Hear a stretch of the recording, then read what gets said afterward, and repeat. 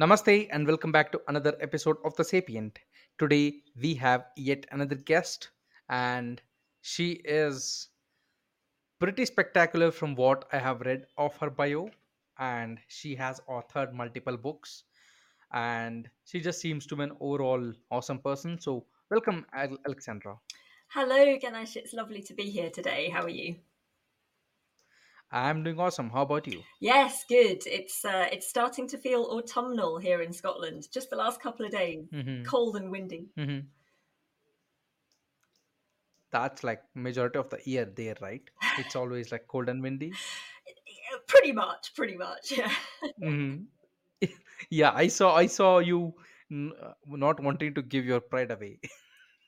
absolutely. We have um we have had quite a lot of sunshine this mhm, summer. I would like everyone to know, mhm, perhaps more than our fair share. got it. And because you are doing so many like different works or jobs or whatever you want to call it as, um because you have written three books, as far as I know, and you have your own website, which also looks like fantastic, by the way. Thank How, like, how did you come about it? Like, what was the starting point? Yeah, thank you. Well, it's just been quite a journey over the last few years. I'm based here in the UK, and for about 15 years, I lived with my husband in London and worked in our civil service, which Mhm, supports the government of the day to do all the things it needs to do. And I also worked in the charitable sector as a chief operating officer, so kind of running the charity. Um, so I mhm, did all of that kind of work, but it it was good work, right? But it wasn't mhm, my kind of life journey, if you like. And so I realized that I needed to make a shift, and this was all related to my personal journey. So mhm. I will probably talk about this more later, but I had some complex life Yeah. circumstances to recover Mhm, from.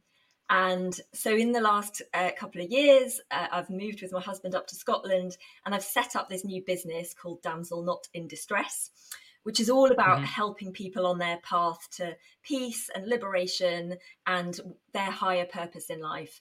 And that's also why I've written my book that I released recently called Reclaiming Christmas, which kind of does what it mhm, says in the tin. Christmas is meant to be this lovely, wonderful, happy season. For me, it had become very tainted over the years, but I found a way mhm, through to the other side. So I wanted to write about that to help other people who might be facing similar issues. mhm. And what was like that kind of point? Because you just said that there was that kind of question in your brain where you were like, okay, like what do I do? Um, so what was your like the first question that you asked yourself in terms of when you started writing these books? So, I mean, the turning point for me was I decided to follow a professional career because it seemed like the logical thing to do. Everyone at school told me I was really bright and the world was my oyster, and I should go and do something really, really clever and great. And I was capable of it. Like I did the work, and I could achieve the things that were there to be achieved, but it wasn't bringing me happiness and it wasn't bringing me peace. And in fact, the opposite. It was over time, it was accumulating. I would say to myself, this next job that I've just got, this is the perfect job. This is the one that will make me Mhm, happy. And then I would get to that job and I wasn't happy. And that happened several mhm, times. And my friends would tell you that each time I said, this is my perfect job, I've made it finally. And each time I mhm, was wrong. So there was that. And then there was this whole situation with my father. So the sad truth of it is that I suffered from emotional abuse from him through my life, but mhm, and it had all these impacts on me. But it's taken me a very, very long time to even understand that it was happening, and then longer mhm, still to kind of heal from it. And so, because I was just so determined to share that with the world, because I think it's a topic we don't talk about very much, and I think a lot of people suffer in silence. So that was really my motivation for writing my book. Like, here, I'm going to give you the full raw experience kind of as it happened, so that hopefully you mhm, can read it and and for the people for whom it resonates, it will give them hope that there is a way to the other side. Mhm. Got it. And what was the initial kind of concept where you came up with this website, that's damsel not in distress, sorry, distressed? So don't know if everyone around the world has the same story, but I know this story from my childhood where you have a princess in a tower. There are different Mhm. versions of this story, and you often see her standing on a balcony, but she can't escape. She's being held in some way, and so we have this description, a damsel in distress, and Mhm. very often.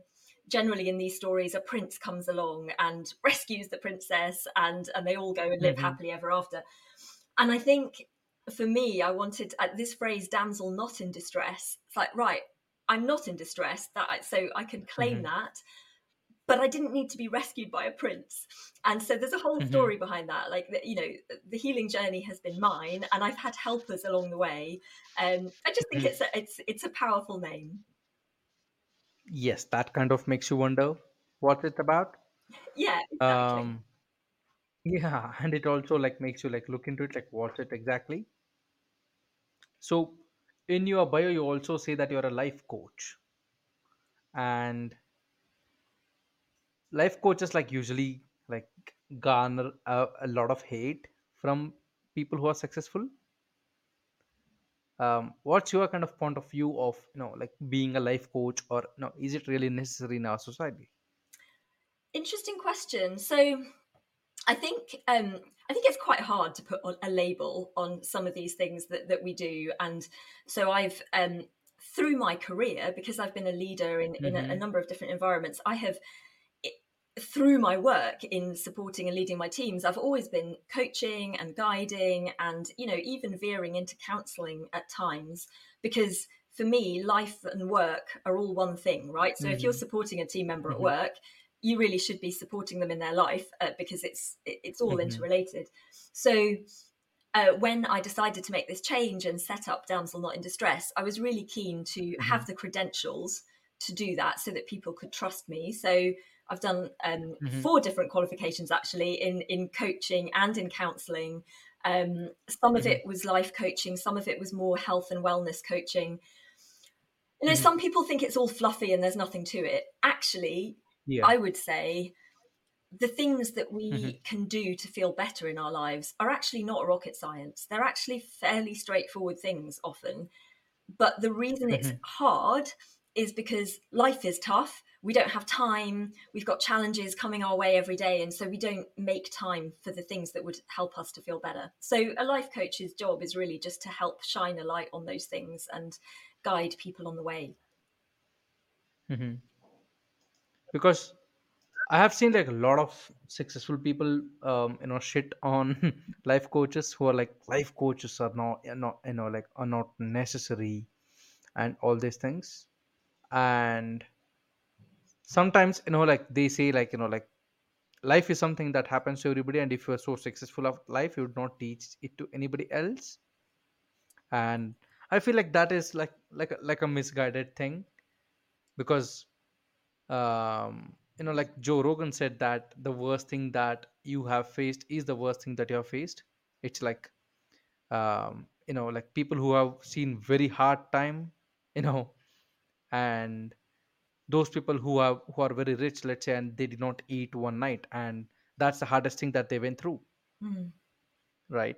And here is, let's say, economically, like, very harsh hardship where people are not eating on days together, and that's the hardest thing that they face. So do you think that life coaches or just like this, I would like to call like mentoring, or what our elders used to do about 50 years ago in our society, do you think like that is highly tailored and not like scripted? Absolutely right. I think life coaching can look different for different people. You meet the person where they need to be met, and help them with what they uniquely need help with. And I think it's really, really interesting what you said there about successful people who can make it on their own. So I've definitely witnessed some so-called successful people who are so self-assured that they think they can just make it by themselves, but they have serious blind spots, like, and they don't know what they're Mm-hmm. doing to the people around them, and sometimes they're in leadership positions and they simply have no Mm-hmm. sense of the things that they don't understand about themselves. And Mm-hmm. one really interesting thing for me when I think about my father, I've been reflecting about this actually just in the last couple of months. I think his biggest failing was that he wasn't willing to seek help or to ask Mm-hmm. advice from people. He just didn't do it with anyone, as far as I'm aware.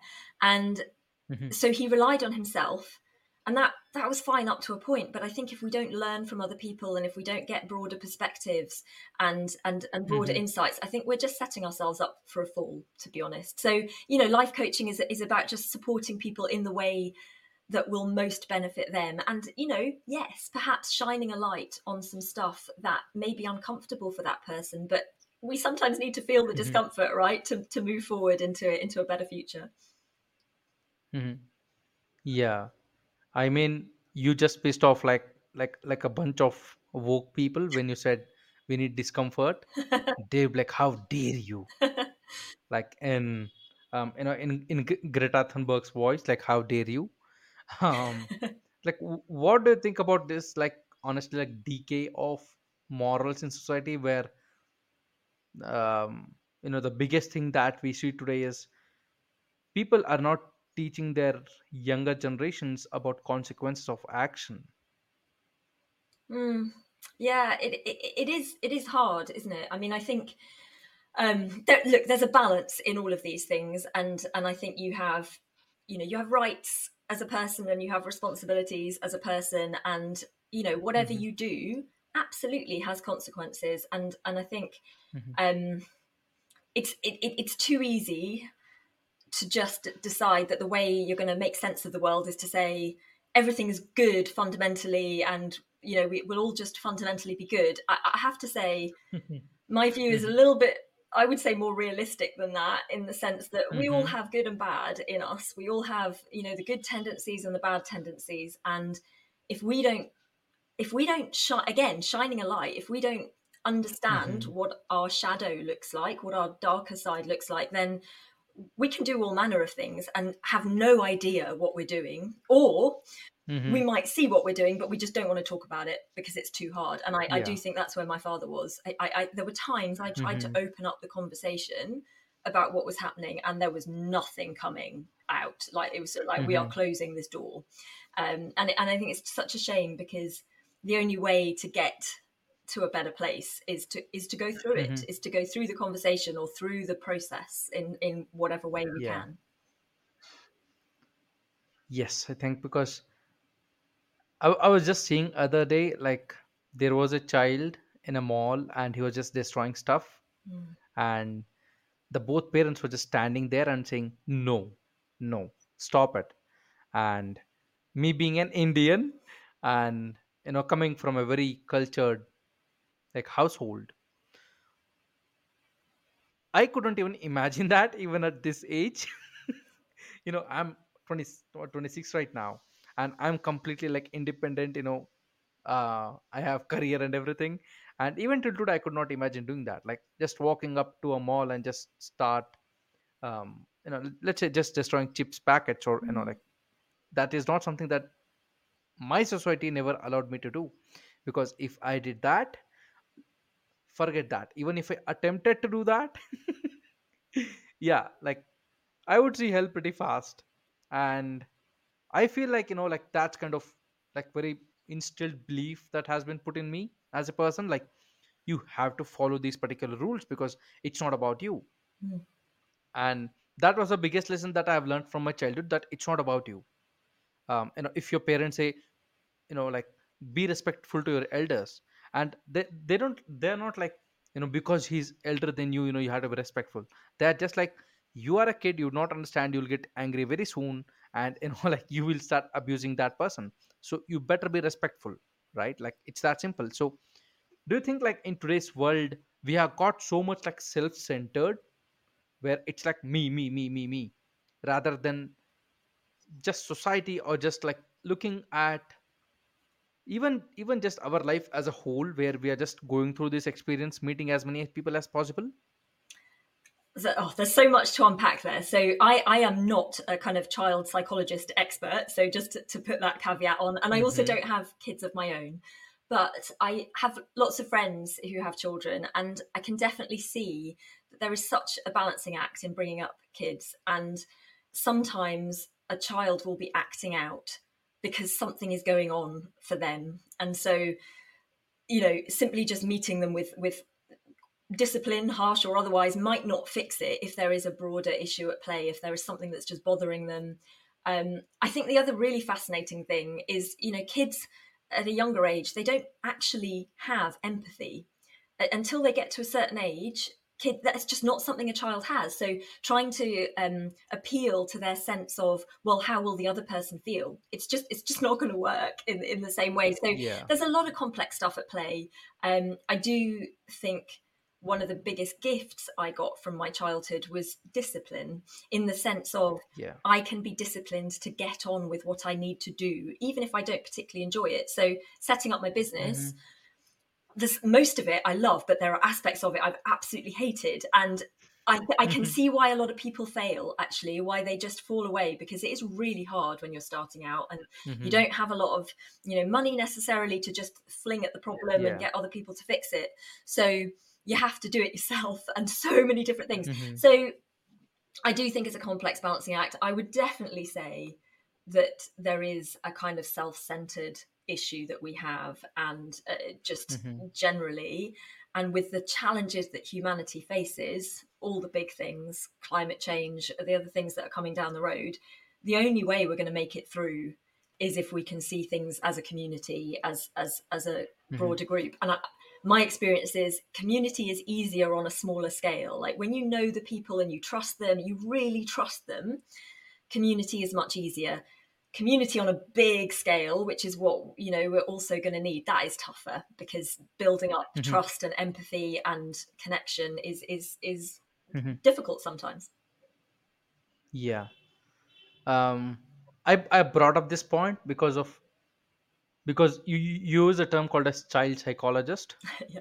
and I have read psychology to an extent, and I understand psychologists and psychology as well, because I have like people who I know who are psychologists, and I have talked to them about this in a great length. So, like, I really don't think so that like you need to be like a child psychologist to be like fluent with children, um because psychology has presented this kind of like very weird point of views about world. Like, like the biggest thing that I can think of is like, introvert and extroverts, right? Hmm. And people who say I am an extrovert, I'm like, no, you're not. Because I'm pretty sure, like, have you seen like a Big Brother, Australia, the TV Yeah. series, right? Yes, I've seen our version Yeah. of it. Yeah. So yeah, I was like, okay, if you're an extrovert, go live in that house and see how many days will you stay extrovert before you crave privacy, Yeah. right? Yeah.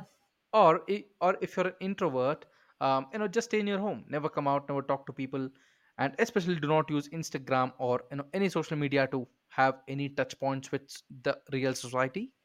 And let's see how many days do you last until you crave that the touch of humanity or humans, right? Mm. So that's like the simplest thing. And like, I have seen psychologists who say that extrovert does not mean he's extrovert always. It's just the majority of their characteristics are extrovert. And I'm like, yeah, but it's just saying like, I'm a non-vegetarian. Because okay, if you're non-vegetarian, like, if let's say there was a very clear indication of this is vegetarian, this is non-vegetarian, you would say the non-vegetarian is not going to consume anything that a vegetarian is going to consume, right? Because that's a basic division. Because when you say, okay, you are a non-vegetarian, that means you eat meat that a vegetarian cannot eat, right? So there is a very like clear cut line in between that. So do you think that somewhere us like thinking that we are sophisticated and we know humans very well has also like caused like many problems in today's world. Oh, absolutely. I think as human beings, we think we understand ourselves far better than we actually do. So, my biggest example would be that we love to think that we're rational and that we make all our Hmm. decisions on logic. No, we make our decisions based on our emotions, and our emotions can take us all over the place. Just to go to your Yeah. introvert extrovert point, um, it absolutely is on a spectrum. All of these Hmm. characteristics are on a spectrum. So I love some of the different personality tests that I did at work. Again, it's all about team building, like how are we the same and how are we different and how can we interact. And I come out strongly introverted. And Hmm. genuinely, Ganesh, I can sit in my room for days. I did it in the pandemic and I was Hmm. quite happy. I have to be honest. I did not find that a distressing experience, but I'd be lying if I said that I didn't need human connection. Yeah. But it takes very little to overwhelm me. You know, a big party, Hmm. I can deal with it for about an hour and then I'm out of there. So I'm quite strongly introvert, but take another type of characteristic, thinking versus feeling. So how do you kind of Hmm. make your decisions? Is it thinking or is it feeling? I am right in the middle, really borderline. Hmm. And it very much depends what the decision is, what the prevailing factors are. All sorts of different things come in the mix. So I might, for example, be a bit more logical when I'm in the office as a civil Hmm. servant and a bit more feeling when I'm at home and it's like a family decision. But sometimes the boundaries can be very blurred. Yeah, I think like because today's psychologists, and I'm not like talking about well established psychologists, I'm just talking about half cooked as like I'm smart kind of psychologists that are out there. um like they have brought this kind of set of challenges that's like even a person without psychology can smell bullshit. He would say like, yeah, dude, just shut the fuck up, like um because like because here is what I have understood from psychology. Like psychologists ever have tried to create boxes or molds that they can fit people in, and I'm like, yeah, that does not work. um because each and every person is like going through his or her own evolution process every day, where they are facing their own sort of challenges and like trials and tribulations. And like how do you think is like the best way for a person to like develop his personality in terms of breaking that mold, let's say like breaking that psychological mold that it's out there? So what would be like your suggestion on that? Yeah, wow. I'm going to start by just saying that I Mm-hmm. am hugely hugely supportive of and inspired by science, right? So the fact that humanity has managed to understand as much as we have, to explain things, to have both observational understanding but also put theories together and then test those theories. If we didn't have that, we would be lost. So we have a framework of understanding, and that is amazing. So I did a doctorate in applied maths, and actually when I was a kid, I was so drawn to maths as a topic because there was one, there was a right answer. And I wasn't going to have a debate with somebody about it. There was a right answer. And if I had it, I could say, Alexandra, yeah, I think you're becoming too controversial by saying math as one answer. well, the problem at hand has a right answer. Yeah. So, No, no. uh, because it was recently proved that 2 plus 2 equals 4 is inherently racist. And um I'm trying to like control my laughter, but like the perception of thinking that 2 plus 2 equals 4 is inherently racist because it assumes that everything works on a principle. oh, you'd have to give me a bit more on that one. What's more of the background to that? Yeah, so they are saying math is racist. um and like math has, um if I remember correct, yeah, they said math has white supremacy written all over it because it says 2 plus 2 equals 4. It cannot be 5 or 6 or 3. And um a lot of woke people are trying to prove that 2 plus 2 equals 5 or 2 plus 2 equals 3. because they think that we should not tell children what to think about the world by showing them 2 plus 2 equals 4. Interesting. I mean, I'm not quite sure how to reply to that. So I can't see the racist link. I have to say, I can see how people might be like, "Oh, you're just telling people that this is the only way," but the racist bit, I'm slightly struggling to see. But So they are saying that you telling people like 2 plus 2 equals 4, like that itself is like like white supremacist like kind of thing, where you have uh, um advantage, like you are in a higher position because you're telling people 2 plus 2 equals 4. well, I remember back when I was at school because I was really good at maths. I was asked to teach the class that was just about to take their big exams, and I'll never forget. So many of Hmm. them said to me, "But why is this the answer?" And I realised that I would be a Hmm. really awful maths teacher because my answer was just because it is. It's just this is a logical Hmm. framework, and this is the answer. I don't know how to explain it in any other way, but it is interesting because.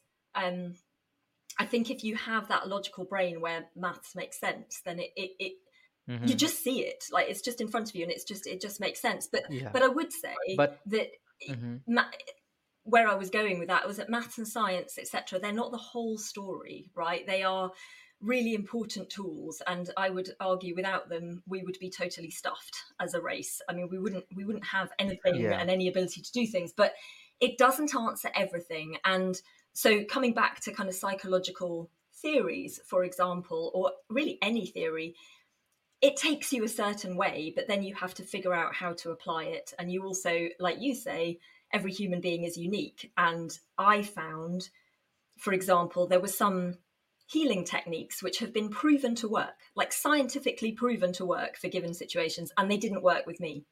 And it wasn't Hmm. because I didn't want them to work. I mean, I would have taken anything, right? I Hmm. would have, there was a particular technique for curing phobias, and it just didn't cure my phobia. And I remember Hmm. just thinking to myself, this is a bit more complicated, right? It obviously works enough of the time that Hmm. scientifically it shows up as something that works, but that doesn't mean it's going to work for Yeah. everyone. So life is complicated. Hmm. Got it. And just getting back on the math curveball that I just threw, or if you are aware of like cricket, let's say bouncer that I just threw. um, yeah, so according to torontosun.com, radical teachers claim that saying 2 plus 2 equals 4 is white supremacy, and their reasoning was saying 2 plus 2 equals 4 is an example of covert white supremacy, according to a group of influential math teachers in ontario, sorry, or whatever it is. Questioning them on their assertion simply means you are anti-trans and anti-immigrant person who does not like anyone who is not white. Interesting. I mean, I would say that a load of different people might want to say that 2 plus 2 doesn't equal 4, not necessarily from a particular group. So I did have someone debate with me why 2 plus 2 had to equal 4, and again ended Mhm, up coming back to that it just is in this paradigm. It just is. mhm. I couldn't really get any further, but Alexandra, I think I'm trying to make you a politician by the end of this episode, where you are highly opinionated. Yeah, and yeah, I think that's what I'm trying to do here. oh, I don't think there's any Because chance of me becoming a politician. I have to say, you never know, you never know. true, true. Never say never. Yeah, yeah. I mean, Boris Johnson became prime minister. He did. There are, yeah. Yeah. Politics is an exciting game. Mhm. Yeah, like Joe Biden became a president, like Donald Trump became a president. So yeah, never say never. Yeah. Who knows? Like in the next time I'm going to have you here, you'll be like, yeah, I'm with the Labour Party, and this is our manifesto before the elections. I will definitely give you the heads up if that looks like it's going to happen. Yeah. Yeah. Anyways, your next, like, the book that I wanted to talk about is Reclaim Your Christmas. Mhm. It sounds so anti, like, anti-Christ, or that's what, like, a lot of people like call it as like an anti-Christ or anti-Christian. What, the book or the topic? The title itself. Oh, the title itself. So I meant it more as in reclaiming the joy of something that had been sullied by stuff that had happened. That was more what I meant. I know what you mean though. Sometimes I think that phrase can be used by some Christians who want to say that Christmas is all about the Christian side and not about just Yeah. going out and eating turkey or giving ourselves loads of presents or whatever else. So yeah, I think it is used in that context as well. Yeah, I think I'm just trying to make you controversial by this point. um I would not be surprised if tomorrow, like, BBC would report Alexandra Walker with her anti-Christ, anti-Christian book called as Reclaim Your Christmas. I would hope not. So I'm Christian, right? So this is why, in a way, this is why Yeah. Christmas matters to me. But I also, just to say, I also recognise, there are loads of other festivals in other religions and other faiths, and I make this point at the beginning of the book. The reason I focus on Christmas is because that's what I celebrate. But it's really Hmm. about any time of year which is meant to be special, and particularly, I think, a time of year where you're meant to be with family and celebrating something, and that can become very complicated for different reasons, whether it's grief if you've lost someone that you love, or if you have a difficult family relationship which just gets poked at because you're together at that Hmm. time. There can be different Yeah. reasons why these times of celebration can actually be quite tricky for people. Yeah, and also that creepy uncle shows up, Yeah. and you're like, oh no. And if you are speaking to Hindus, like, you'd have to talk to us like for 50 days in a year, because those many celebrations and festivals is what we have over here. Yes, absolutely. Yeah, so And yeah, we are under constant pressure. yeah, it really can turn into a pressure, can't it? And I think for me, what happened, because I had this situation with emotional abuse from my father, basically Christmas was like a flashpoint. And it was really weird because my mother loved Christmas. Like, she was your ultimate fan of Christmas. She would spend all year planning for it. Like, if she saw a nice present in the shops in January, she would buy Hmm. it and save it Hmm. up for Christmas. Like, she was always doing that, and it was Hmm. really lovely. She just wanted to create, I think, a sanctuary at that time of year. It was, it can feel a bit magical. It can feel like, a time of year where Hmm. fun stuff can happen and it's not as dreary as some of the rest of the year. But for some reason, so my father could always become argumentative and difficult, but it always happened just before Christmas, maybe like the 21st of December or the 22nd of December. He would just go into a terrible mood. And I mean a terrible mood. It was so I describe it in the book as a thundercloud. So it was like this thundercloud just suddenly appeared and sat over the house. And I was an only child. My mother and I had to just try and deal with it. Um, and we tried our best and we got through it, and inevitably by Christmas Day we'd kind of got there and he was in a better mood again, and we celebrated Christmas, and I do remember some nicer things. The trouble is, because that happened every year and then there were some particularly bad examples, um I just have this fear about Christmas, right? You just, when something happens regularly every year, you just have a tension when that time of year comes around. And I found it was hard. I got to the point where I couldn't celebrate Christmas at all. So 2 years ago, my husband and I just didn't participate. And then last year I said, right, enough's enough. I'm taking it back. I'm reclaiming it. I'm just going to make a really intentional effort to look at the ghosts of the past and decide that they are in the past and heal myself and be able to enjoy it again. So that's what it's all about. It, spoiler alert, the book has a happy ending, and I think people need to know this because there are some more difficult stuff in the book, but it does have a happy ending. That's that's a that's like a pretty good story that you just gave us. Um, yeah, that is kind of like a unique perspective that you're bringing. Like, because, like, if you look at, like, many people talking about Christmas or Thanksgiving or Halloween or whatever the hell they are celebrating, they're like, this is going to be like bad. And especially in Western countries where, like, sons and daughters are not really close with their parents all the throughout the year, and they meet up in that particular day, and they carry all the frustration throughout the of the whole year on that one particular day, Hmm. and that becomes like a ticking bomb. It's all about who is going to burst first. Yeah, absolutely. And I think it can really illustrate what the problems in a close relationship are. And, my take on it would be, if you know there's a problem there, then, well, what are you doing about it? Because you can just try to survive something like Christmas, and I've done it Hmm. myself, and I know people who just say, Hmm. I just need to get through the day.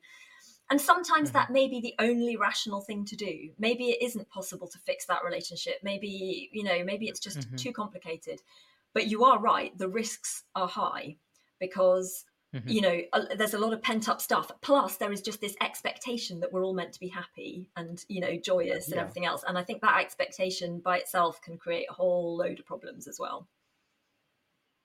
Yeah, because I was having this like just like banter with a person, and because like he was also like into little bit like human behavior, and like we are just crazy people, essentially. And we were just talking about it, and he said, like the only way that you can make a sad person angry is by asking why you're not happy, why you're not happy. And the more times you're going to ask, the anger is going to come out. So yeah, like do you think like because you have gone through this particular thing in your life, and also you have written a book, by the way, which is not an antichrist, guys, like just go read it. It's not about it's not about religion, please go read it. But do you think like like we are so connected today in today's world, like I could send you 100 messages in a day, and you could send me like a million messages in a day, that oftentimes we are not talking about the important things in life. So true, so true. I have no time for small talk. I cannot be bothered with it. I don't know why people do it.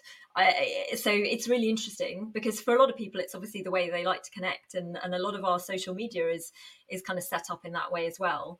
Um, I think we would benefit from having more deeper conversations about things. So one of the things I talk about in the book, which was probably the bit I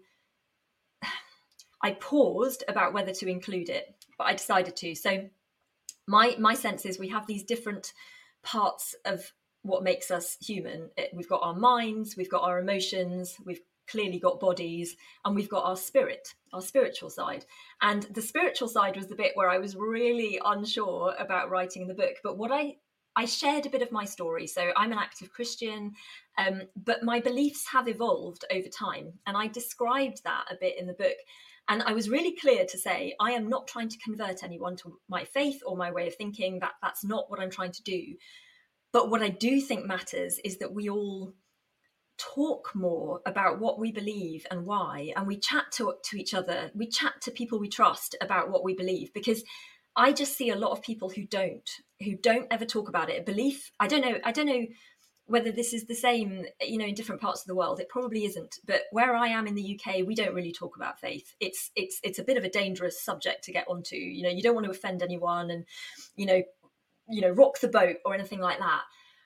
Whereas I actually think we would all benefit from talking about it a bit more, and just being exposed to some different ideas from different people, and then being as solid as we can be in what we believe about the world. Because you know what, the way I respond to a difficult situation will be absolutely guided by what I believe about the world. Why are we here? What's going on a big scale? And how we respond to the difficult stuff is absolutely shaped by what we believe.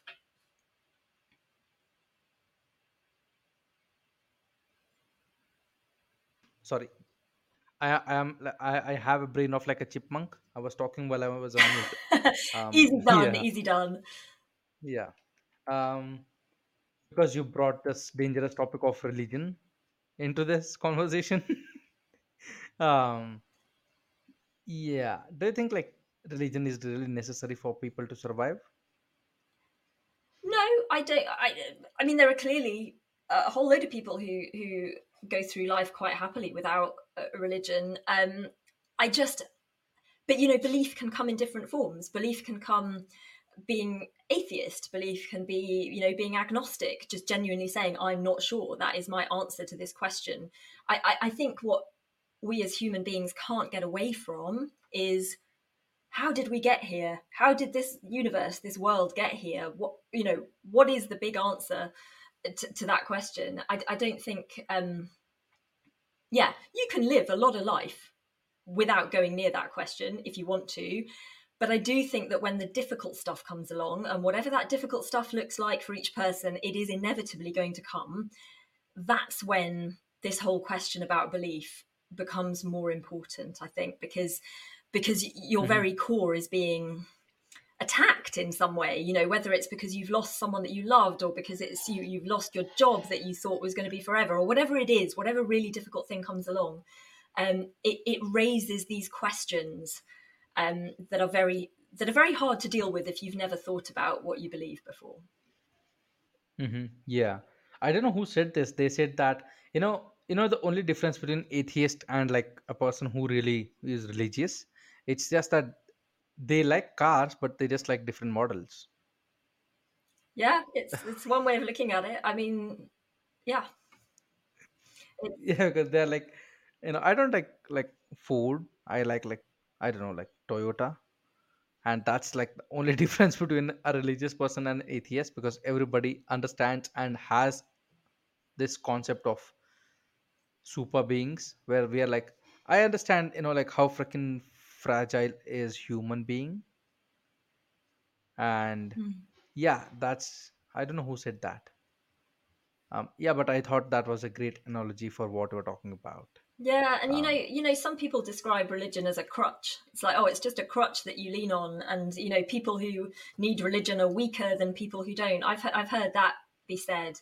Uh, for me, it goes beyond that. I mean, I'm a Christian, and I believe in the Christian God. And however, the next caveat I would put on it is that, by definition, I can't know if I'm right or not. None of us can know if we're right or not, or what right even looks like, or this is this gets into the realm of the unanswerable.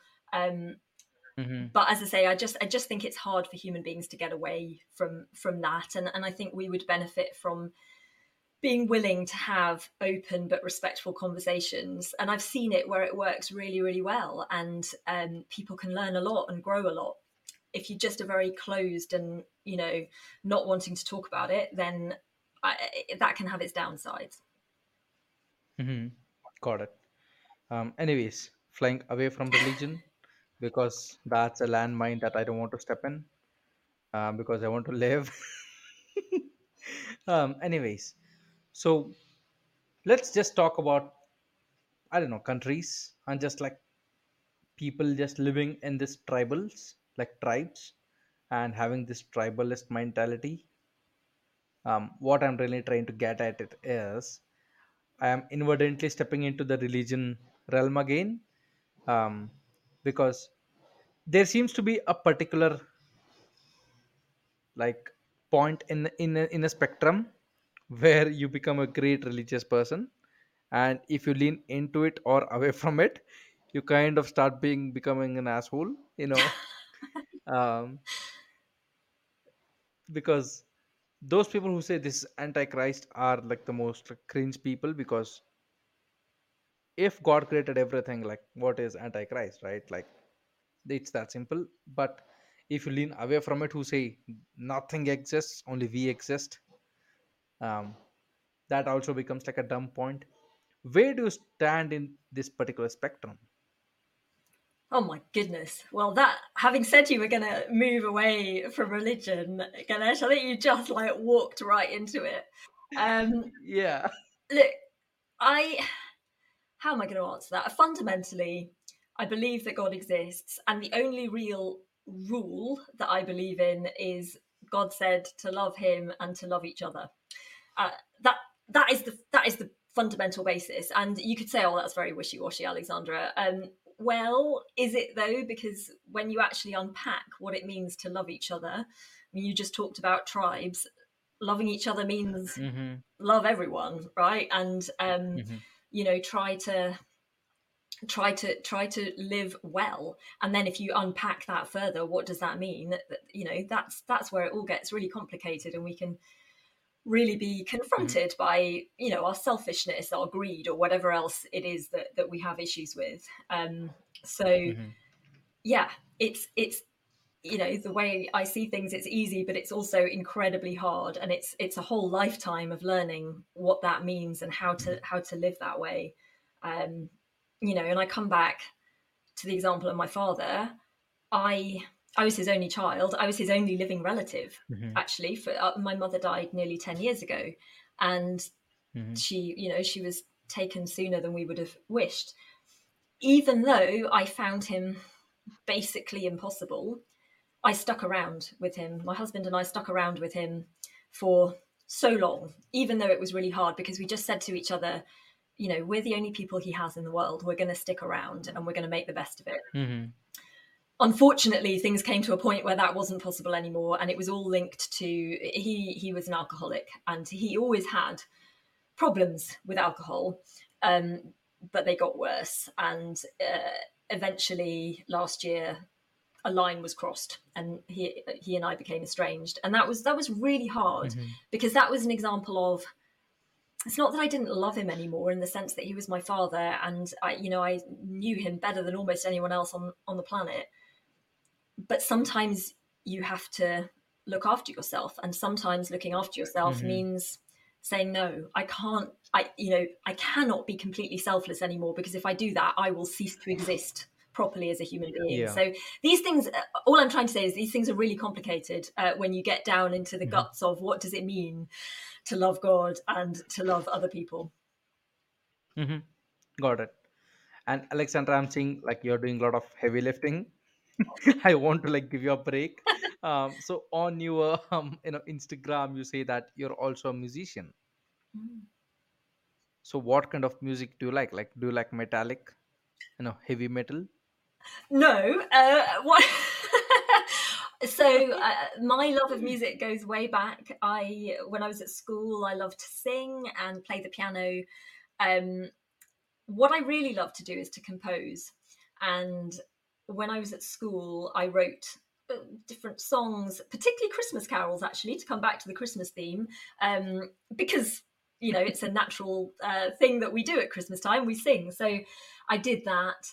And then when I was at university, it's quite a funny story. I was part of a Christian group called the Christian Music and Drama Society, and we put on a show every year.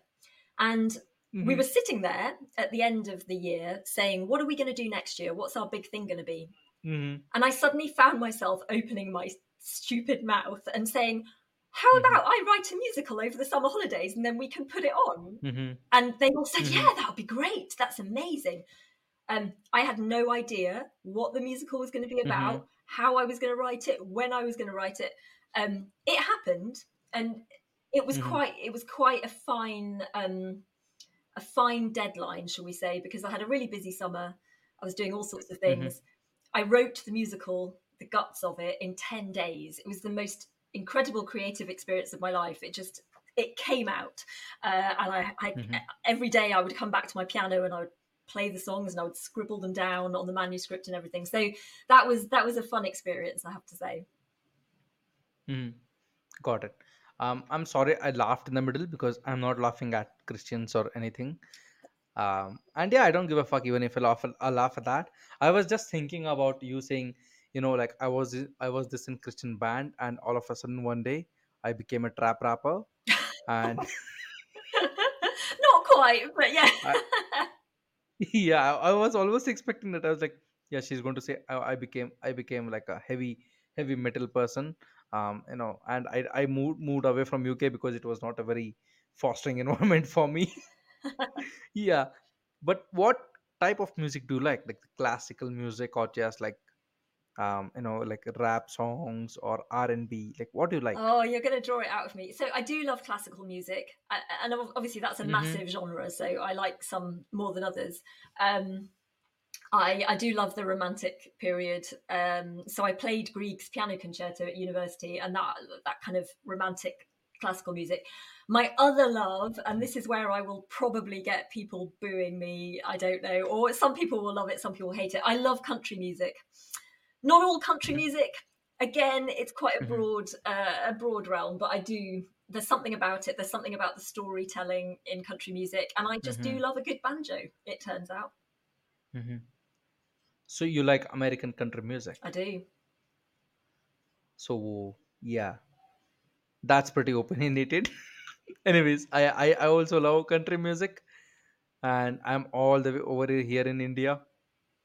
So when because here we have like a lot of folk songs, Mhm. and when I tell people like, have you heard of country songs? Like it's a genre, and they're like, yeah, I know folk songs. I'm like, yeah, that's not what country music is. Um, yeah, because I think classical music and country music are I think one of the like two of the most opinionated musics. Either you hate it or you absolutely love it. Yeah, I was quite afraid to tell people I liked country music because I would get laughed at. I own a Mm-hmm. cowboy hat or maybe a cowgirl hat. I don't know, but I own one Mm-hmm. anyway. The other thing that I love, and it's wonderful when it happens. So in Scotland, that we have Gaelic music, the traditional music, Yes. and you can sometimes Yes. get the fusion of American Mm-hmm. country and Scottish traditional music, and it is, and indeed Irish traditional music as well, and that is beautiful. There's Mm-hmm. something called the Transatlantic Sessions, and it is amazing bringing those people together Mm-hmm. and just getting them to jam. Yeah. It's a wonderful thing to listen to. Yeah. Imagine, imagine like the same people who hated each other 250 or 300 years ago are playing music together. I mean, that should speak volume by itself. Yeah, yeah, indeed. Yeah. Um. Yeah, because I like this rap scene that's happening in like United Kingdom right now or Britain. Hmm. Like, have you ever even like heard of those songs? Not really. I've got to be honest. I think everyone has music that they love more, and everyone has their own Mm-hmm. taste, right? I think Mm-hmm. one of the things that I have come to realize is how important creativity is generally Mm-hmm. for healing. So actually one of the Yeah. foundational values of my business is creativity, and it can be Mm-hmm. different things for different people. Whatever it Mm-hmm. is that helps you explore, understand yourself, work Mm-hmm. through things. I think creativity of all kinds Yeah. is amazing. That being said, guys, like to my audience, this is my opinion. I think artists who are not like rappers like are too like way too weak in creativity, because it does not take a lot of creativity to write like a Miley Cyrus or a Taylor Swift song. It does not have a lot of wordplay in it, and it does not have any complicated vocabulary involved. um being said that, if you look at like rap, um it takes lot of IQ, let's say, like a lot of intelligence to write those things. And I know you must be laughing, you must be saying, like it's all about bitches and fuck and all these things, right? um but I urge you to just look at word plays, because that's a very big thing in rap. Like, like they use one word to mean two other things or three other things sometimes, and that does not simply exist in any other form of music. You're absolutely right about creativity, and I mean, to go back to what I know, to go back to country music, there Mm-hmm. are so many songs that just one Mm-hmm. after another, they come on the radio and you're like, that's the same as that, Yeah. that's the same as that. They're basically, and me with my musical mind, I'm like, it's exactly the same chord progression. There's no imagination, Mm-hmm. it's just the same old thing. Yeah. But you know it when you hear something that is inspired in some way. And Mm-hmm. you just know it Yeah. when you hear it. And as someone who composes music, I think I know it when it happens when I'm writing something. I've written a range of songs, and I would generally say I like them all, but there are definitely some which have something more in them than others. Got it.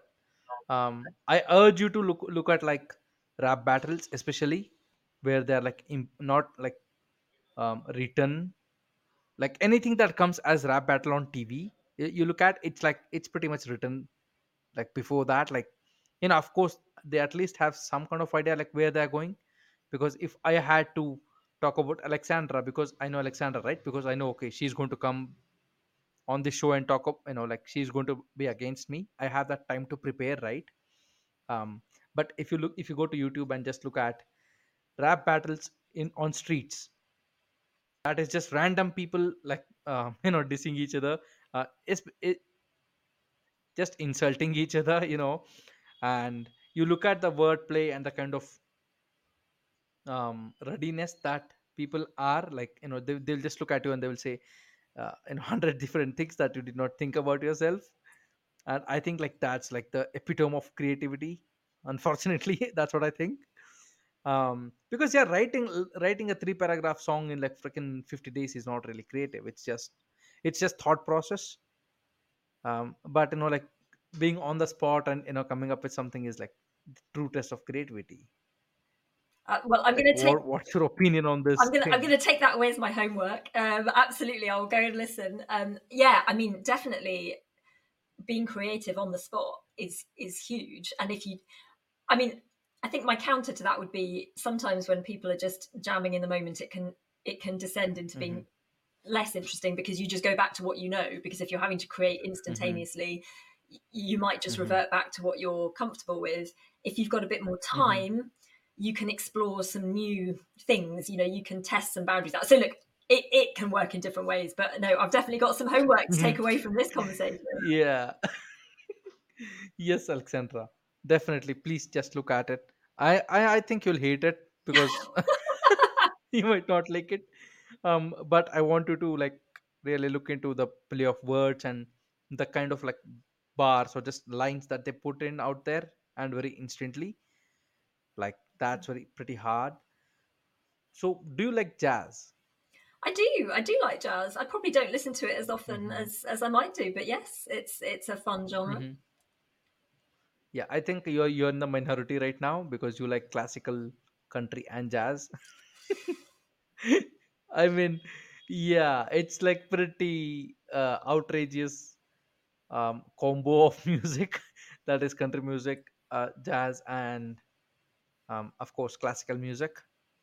So the reason I brought up that is, like there are absolutely like weird genres of music. Like, are you aware of any weird genres in music?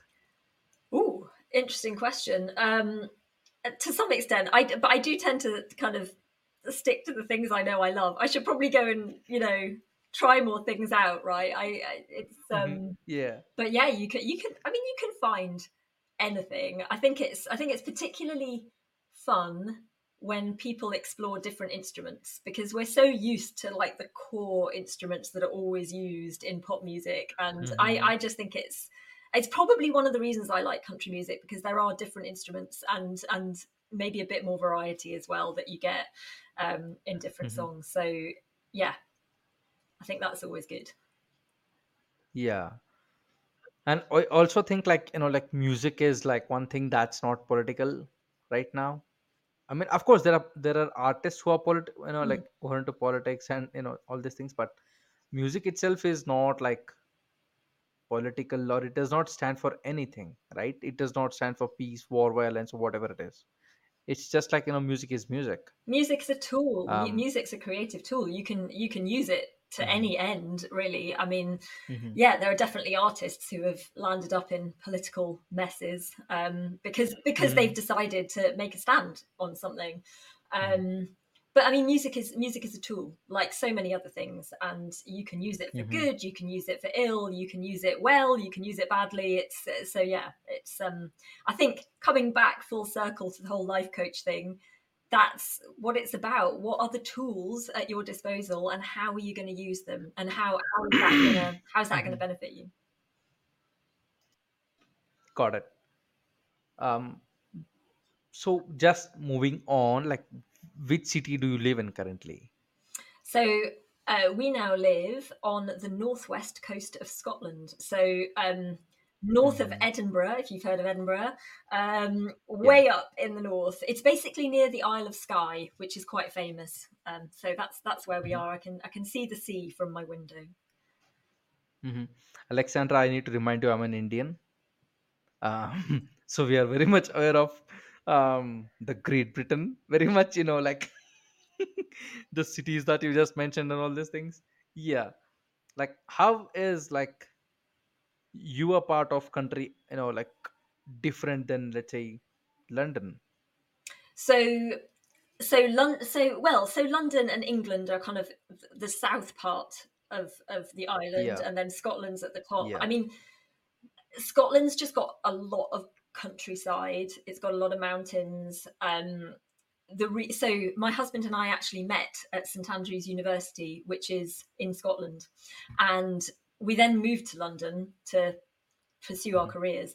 But I then decided that I loved hill walking, and Scotland has all these hills, Hmm. and it has hills called the Munros, which are all the hills above 3,000 feet in height, which is nothing Hmm. compared to like the Himalayas and all the really massive ranges. But Yeah. anyway, there are hills, and there are 282 of them, and Hmm. there is a game you can play or a pursuit you can follow to try to climb all of them. So I then suddenly said to Hmm. my lovely, dear husband, I want to climb all the Munros, but we live in London. So it was 500 miles to even get to where these hills were, let alone to then climb Hmm. them. But we did it because I'm quite persistent when I decide that I want to do something. So, but then we just Hmm. suddenly decided, Yeah. why do we live in London when actually we just want to be in the hills all the time? So that's kind of why we decided Hmm. to move up here permanently. Because you live in such a good place. Good place. Um, um, like, do you like the city life? Like, do you like the comfort that city offers, or do you like the peace that like countryside offers? Definitely the latter. I love the peace of the countryside. I mean, we lived in a city for 15 years, my husband and I, and I could do it, but I didn't want a lot of what the city offered enough to want to make me want to stay. Whereas it's interesting, a lot of my friends are the exact opposite, and they just say to me, "Oh, I'd be so bored." Um, Hmm. so each to their own. I think it's one of those things, isn't it? Yeah. um because I also live in a city, like in little concrete jungle. Yeah. you know yeah, and I'm like very anti city. I'm like, fuck cities. Yeah, because right now, like, things in my city, like, have gone like really crazy in terms of access. Like, have you heard of a concept called as 10-minute cities? No, I haven't. So 10-minute cities is like a movement or a decision by United Nations, where they said we are going to build cities where each and individual citizen will have access to healthcare, education, and just luxury within 10 minutes of their reach. Makes sense. Yeah. So that's like Bangalore is one of those cities. It's a 10-minute city, and people have become really freaking lazy out here. um, because we have these mobile apps where you could order anything, right? Like groceries, diapers, to iPhones, to gold and jewelry and everything, and it will be delivered within 10 minutes Mm. on your doorstep. Yeah, well, So do you know, I used to benefit from that in London, and you really realize it when you're out in the middle of nowhere, and it's like there is no mhm, way of just getting something in 10 minutes or even in a day. Our nearest yeah. place that we can get proper stuff is, I don't know, an hour and a half's drive away. So you kind of have to plan to go there and get whatever you need and Hmm. get back again. So it is a very different Yeah. world, and I do sometimes miss that. I do remember when we were packing up our house in London, and we didn't have Hmm. enough packing tape. We do, you just run out Hmm. of packing tape when you're putting all your stuff in your boxes. And we literally got some delivered in about half an hour. I've never done that before, and I will Hmm. probably never do it again now. But I did it once, and this tape just arrived miraculously at our doorstep. So there you go. Yeah, but I also feel like that is making people lazy. um but what I feel is like, if if for example the lifestyle that you're living in, like you need to be far more resourceful than folks in cities, right? Because if you forgot something, you just deal with it. You just say fuck it, I'm not going back, you know. Yeah, yeah. Whereas in city, you just keep ordering, to infinity. Yeah, it's definitely possible. And when you were talking about the, was it 10-minute cities? I mean, I think it's a brilliant idea in terms of access, and particularly for people who are less mobile and who need things to be nearby. It's like having a little microcosm where you live, and then there's another Hmm. one next to you and another one next to you. Um, but equally, in terms of getting out and exploring more broadly. One of the things I really enjoyed doing in London was just walking for miles. I would just go walking. I Hmm. hardly used the tube. We had like the underground. It's not my Yeah. favorite place in the world, and people would use it even if they were only going like two stops. And I would say to them, why don't you just walk? It's only like a Hmm. mile and a half or something. And people just Yeah. didn't walk very much. So yeah, I think there is definitely something about exercise as well, which Hmm. is quite important. Yeah. And I also like tell a lot of my friends who have like this habit of impulsive buying. I'm like, just move to a countryside. That's one way of dealing with it. There might be another way. Yeah, because, like if you wanted uh, something that's expensive and stupid, you could just order it in 10 minutes and here it is. Like, just deal with it, boom, right? But in countryside, if you order it, you'd have to wait for 2 days, 3 days, 4 days, 5 days. And in that period you might realize, okay, like this is not something that I need, and just cancel the order altogether. Yeah, yeah. Well, all I can say is I now have to plan more when I want something delivered. It will be at least a week in most cases before something turns up, so I have to plan. Hmm. But do you also think that the way like your lifestyle is just structured, there is you're more mindful of waste? Mm. Yeah, I mean, I think that is a mindset to some extent. It always shocks me that there's a statistic here in the UK that we throw away a third of our food as food waste, and I'm like, a third? How is that even possible? Like, I just don't. That's just supermarkets. It's madness when you think about it. I do think that Hmm. the recent difficulties with cost of living have made people more aware, and obviously that has been a very difficult thing for people to deal with. Maybe a side effect has been people being a little bit more careful. Um, yeah, I hate it whenever I have to throw food away. If I've just not planned right, it just makes me very upset. So I try Hmm. not to. I try not to do that. And then obviously you got all the other waste as well, all the other stuff that we keep buying, and clearly that has to stop. Like, the only way we'll get to a more sustainable future is if we just stop buying so much stuff. So it's going to be Hmm. a good challenge for us to try and keep dealing with that. I think people think recycling can deal with everything, and it just can't. Yeah, he just can't. um yes, and I also think like, because like city people, they don't have like the even the least access to soil or fruits or vegetables that are actual fruits and vegetables, Mm, not the cosmetic ones. And I saw a documentary where they were throwing away like misshaped carrots and yeah. bananas. I was like, yeah, you're fucking crazy, like you're lost it now.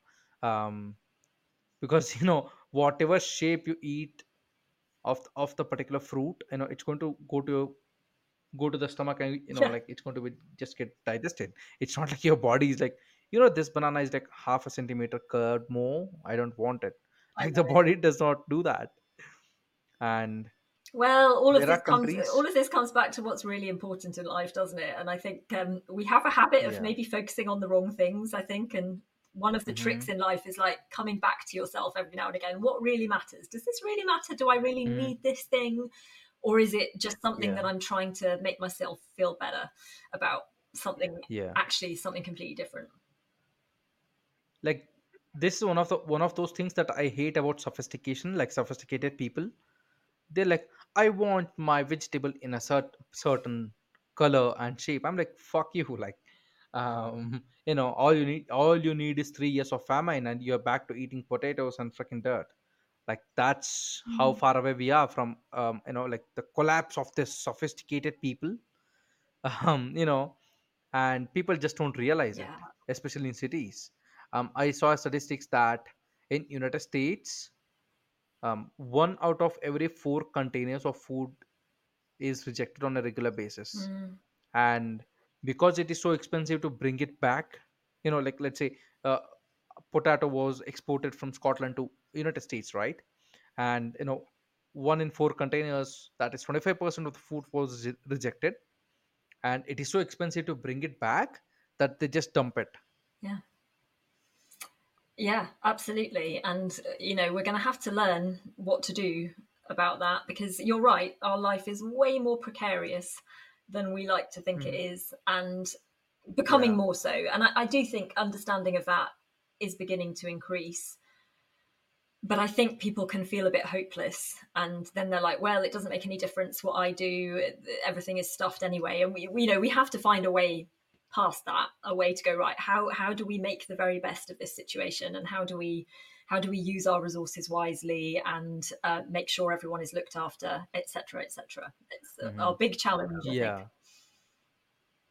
I don't know where I read it, but it was an author who wrote that, um, you see sophisticated become barbarians at the first sign of trouble. Mm. Like, um, the biggest example, COVID. You know. Yeah, when people are tested, that is when you know everything gets hard, and you can see more difficult Yeah. characteristics coming out. And it's one of the reasons I care so much about healing, whatever it is that has made life difficult for someone. If you don't heal from something, it's going to come out in Hmm. different ways, and it's going to come out in protection mechanisms and all sorts of different things, which are not great for the individual, and they're not great generally. And it would be far better if we, explored these things and, as I say, come back to an understanding of what really matters in life, and the stuff that Hmm. we can just actually look at and say, you know what, that is not important. Hmm. Yeah. Of course, because that's like kind of, because if people don't look at their troubles and just say everything is fine, like there is only so much time before they realize, okay, it's not what I'm thinking about. Yeah, but it's a very complicated kind of thing to approach. Mm-hmm. uh yeah, but at the end of the day, Alexandra, I might like disagree with something, or you might disagree with this point of me. I feel like healing, positiveness, like working on yourself is for those people who have economic means to do it.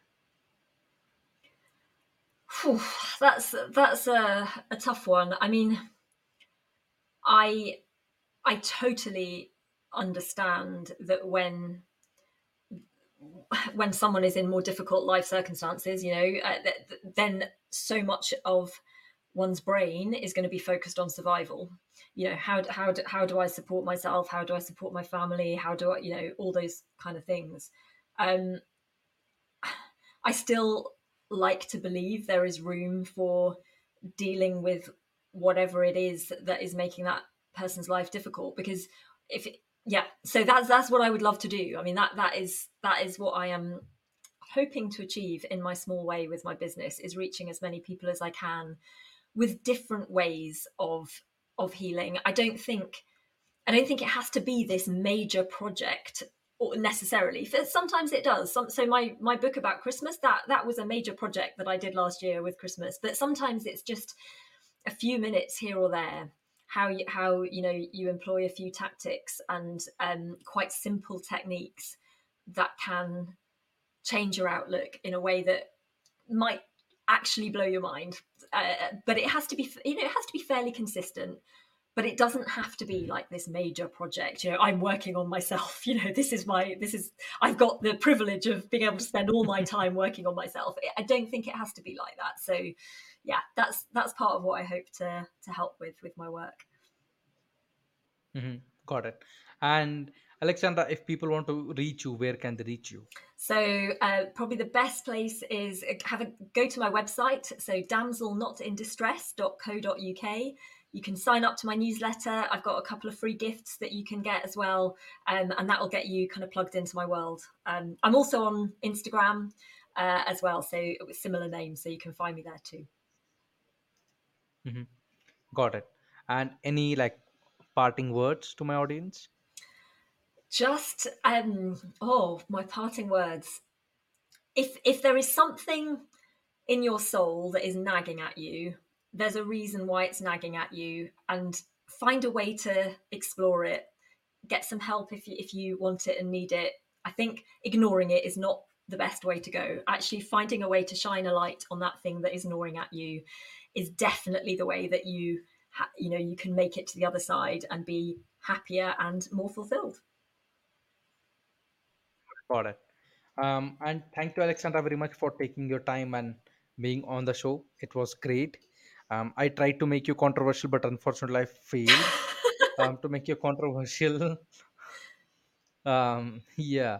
And to my audience, thank you very much, guys. This is the end of the episode. And yeah, Alexandra's website will be in the link description. Just go there and check her website out, and if possible, just support her, because her Instagram count is a bit low, so we need to recharge it. So let's take a shot at that too. And until the next episode, take care. Bye bye.